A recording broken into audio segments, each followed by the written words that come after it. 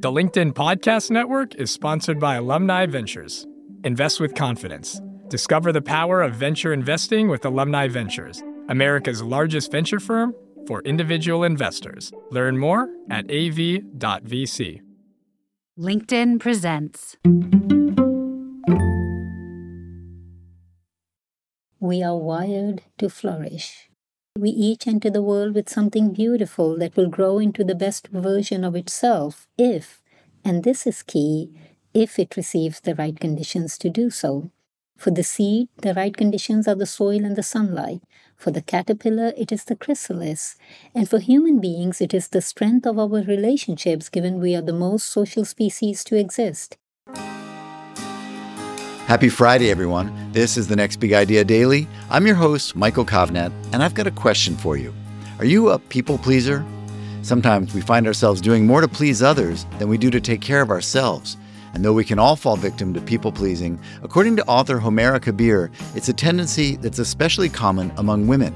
Homaira is the founder of Her Becoming, an enterprise dedicated to women's empowerment and leadership, and her writing has been published in Forbes, Thrive Global, The Huffington Post, and more. Her new book is called Goodbye Perfect: How to Stop Pleasing, Proving, and Pushing for Others and Live for Yourself. And she joins us now to share a few of her big ideas. Functioning is not the same as flourishing. Functioning is about showing up. It's about raising the kids, performing your duties, getting through the day-to-day with a certain level of resilience. Most of us do that. Flourishing is different. It's about getting out of bed with a spring to your feet because you're drawn by a deeper relationship with life. Flourishing is about joy, ease, and purpose, and about growing into the best version of yourself. Not a lot of us are flourishing. Some of us can feel the angst of it, while others are so involved in their day-to-day functioning that they don't even have the time to think about it. When I recovered from my eating disorder after a near 10-year struggle, I didn't find myself flourishing. My life was good on the outside, but every so often I would get this gnawing feeling that something was missing. I would think back to my eating disorder days and wonder whether I had fought the biggest battle of my life for this. I knew there was something more I was here to do. And it wasn't just me. Many of my coaching clients spoke about the same disconnect with their lives. Like me, they were waiting for their real lives to begin and hoping I'll be able to guide them toward it. These were competent, conscientious, and ambitious women. They were the star performers, the supermoms, the ones who got everything done and were there for everyone. They weren't just functioning, they were high functioning. But by and large, they were also stressed, overwhelmed, and burnt out, always pushing themselves to meet often unreasonable expectations and their own harshest critics when they couldn't do so. I could so relate to their experience. I could so relate to the feeling of always trying harder and still not getting far, like pushing a boulder up a mountain. And all I had as solutions was more self-care, more boundary setting, more discernment, and less perfection and control. The problem was that they already knew this. They were well aware of the patterns that were keeping them stuck or unhappy and what to do about it. But taking action was terribly hard despite the knowledge because the moment of truth was rife with intense emotions. It was easier to justify not taking action. And even when they did take action, it wasn't hugely helpful because of the guilt or self-doubt that followed. So I went back to school to do a master's in positive psychology, which is the science of flourishing. If traditional psychology helps us move from languishing to functioning, as it helped me recover from the eating disorder, positive psychology promises a path from functioning to flourishing and to reaching the highest levels of our potential. We are wired to flourish. In fact, every living organism from the seed to the caterpillar has the same wiring. It's called entelechy, a concept that was first introduced by Aristotle to describe the potential in an acorn to actualize into an oak tree.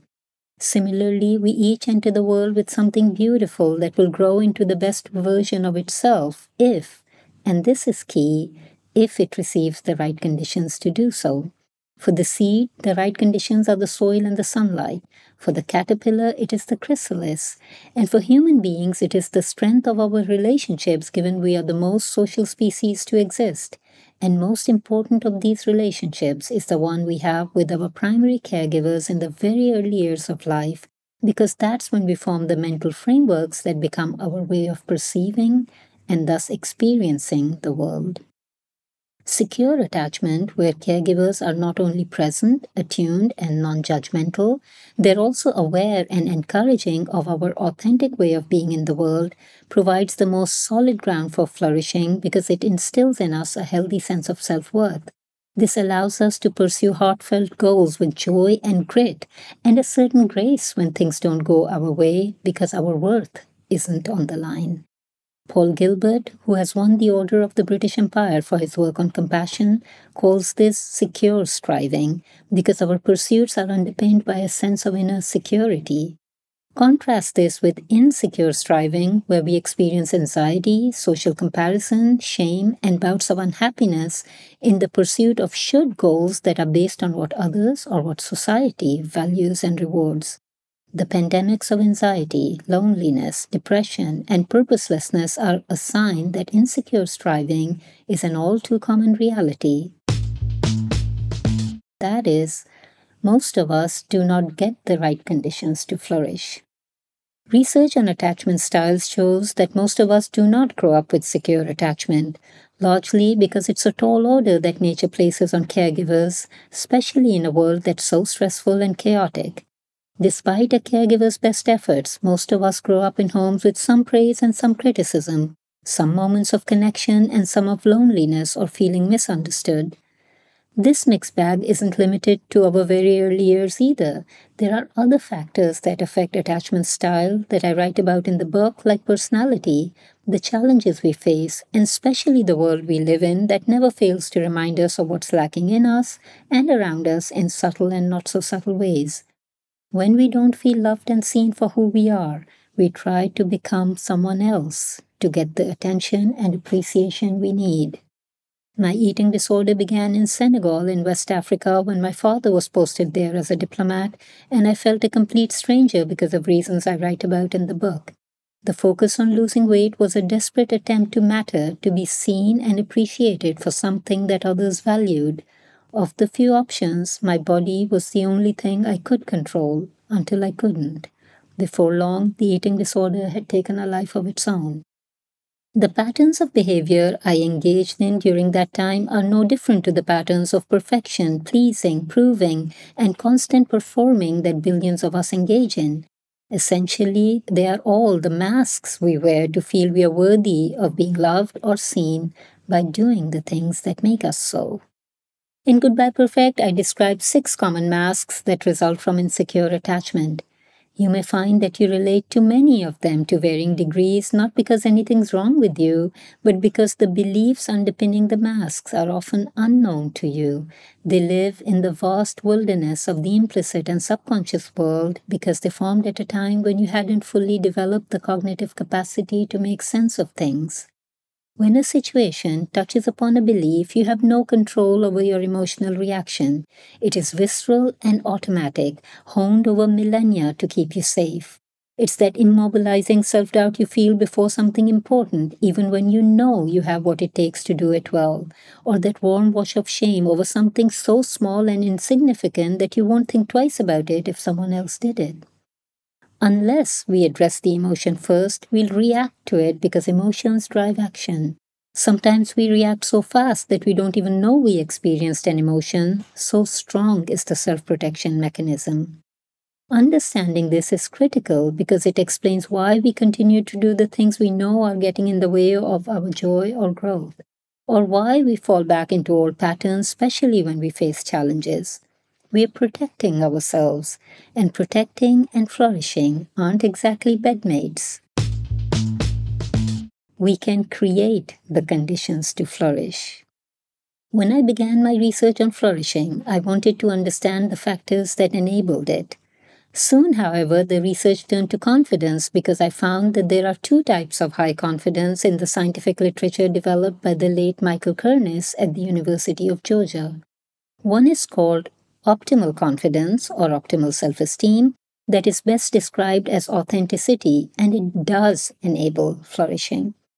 The other is called fragile self-esteem that is dependent on external validation such as success or approval and praise, and even social media likes and comments in this virtual world we live in. And fragile confidence is a yo-yoing emotional journey of self-protective behaviors that keep us stuck and shortchange our potential. And studies on adult development by Professor Robert Kagan at Harvard University show that up to 70% of college-educated adults do indeed feel stuck. What I also learned, and this has been my greatest insight and now my mantra and message in the world, is that the only difference between fragile confidence and optimal confidence is a psychological construct called global self-esteem that reflects a relationship of unconditional love and positive regard toward ourselves. Needless to say, this is the natural byproduct of secure attachment because our relationship with ourselves is a reflection of the relationship we had with our caregivers in those early years of life. As such, most of us have our inner work cut out for us, and our areas of struggle point us to it. These are the areas where we have to bring love and compassion, acceptance and forgiveness, encouragement and excitement like a secure attachment figure would do. I remember the time I was pregnant with my twins when literally out of nowhere, I went into active labor at 22 weeks.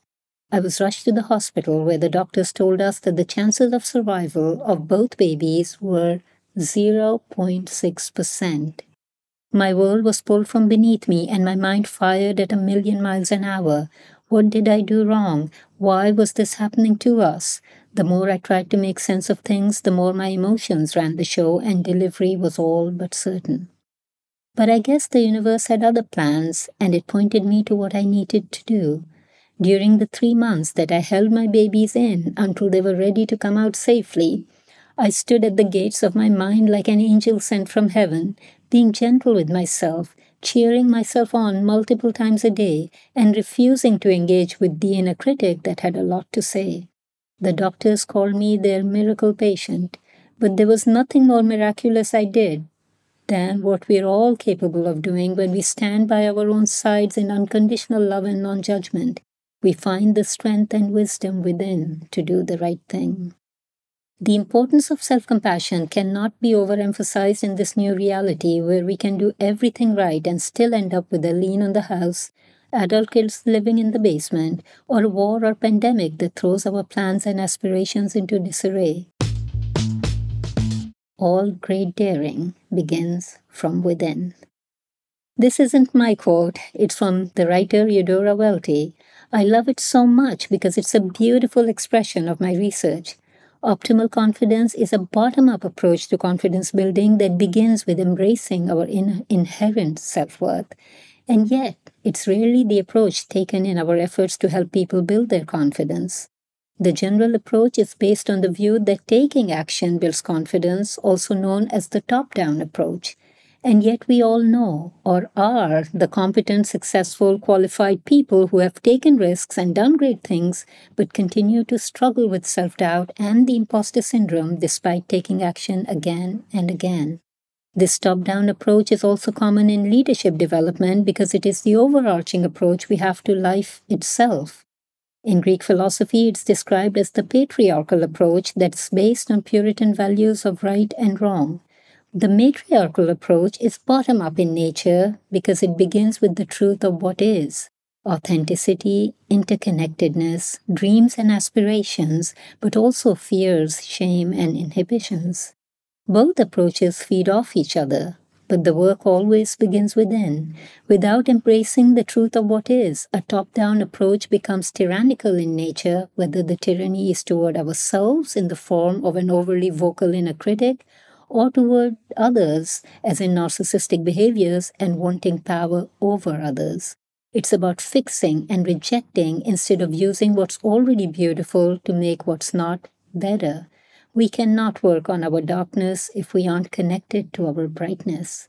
Authenticity is the bedrock of flourishing. Thank you, Homaira. All right, everyone, that's it for the week. Sign up for my newsletter using the link in the episode notes, and then I'll send you a weekly summary of the latest ideas from nonfiction right to your inbox. You can also sign up for the free newsletter by going to LinkedIn and searching for The Next Big Idea. This week's episodes were written by me, Michael Kovnat, and edited by Caleb Bissinger. The Next Big Idea Daily is part of the LinkedIn Podcast Network. We'll be back Monday with some more big ideas.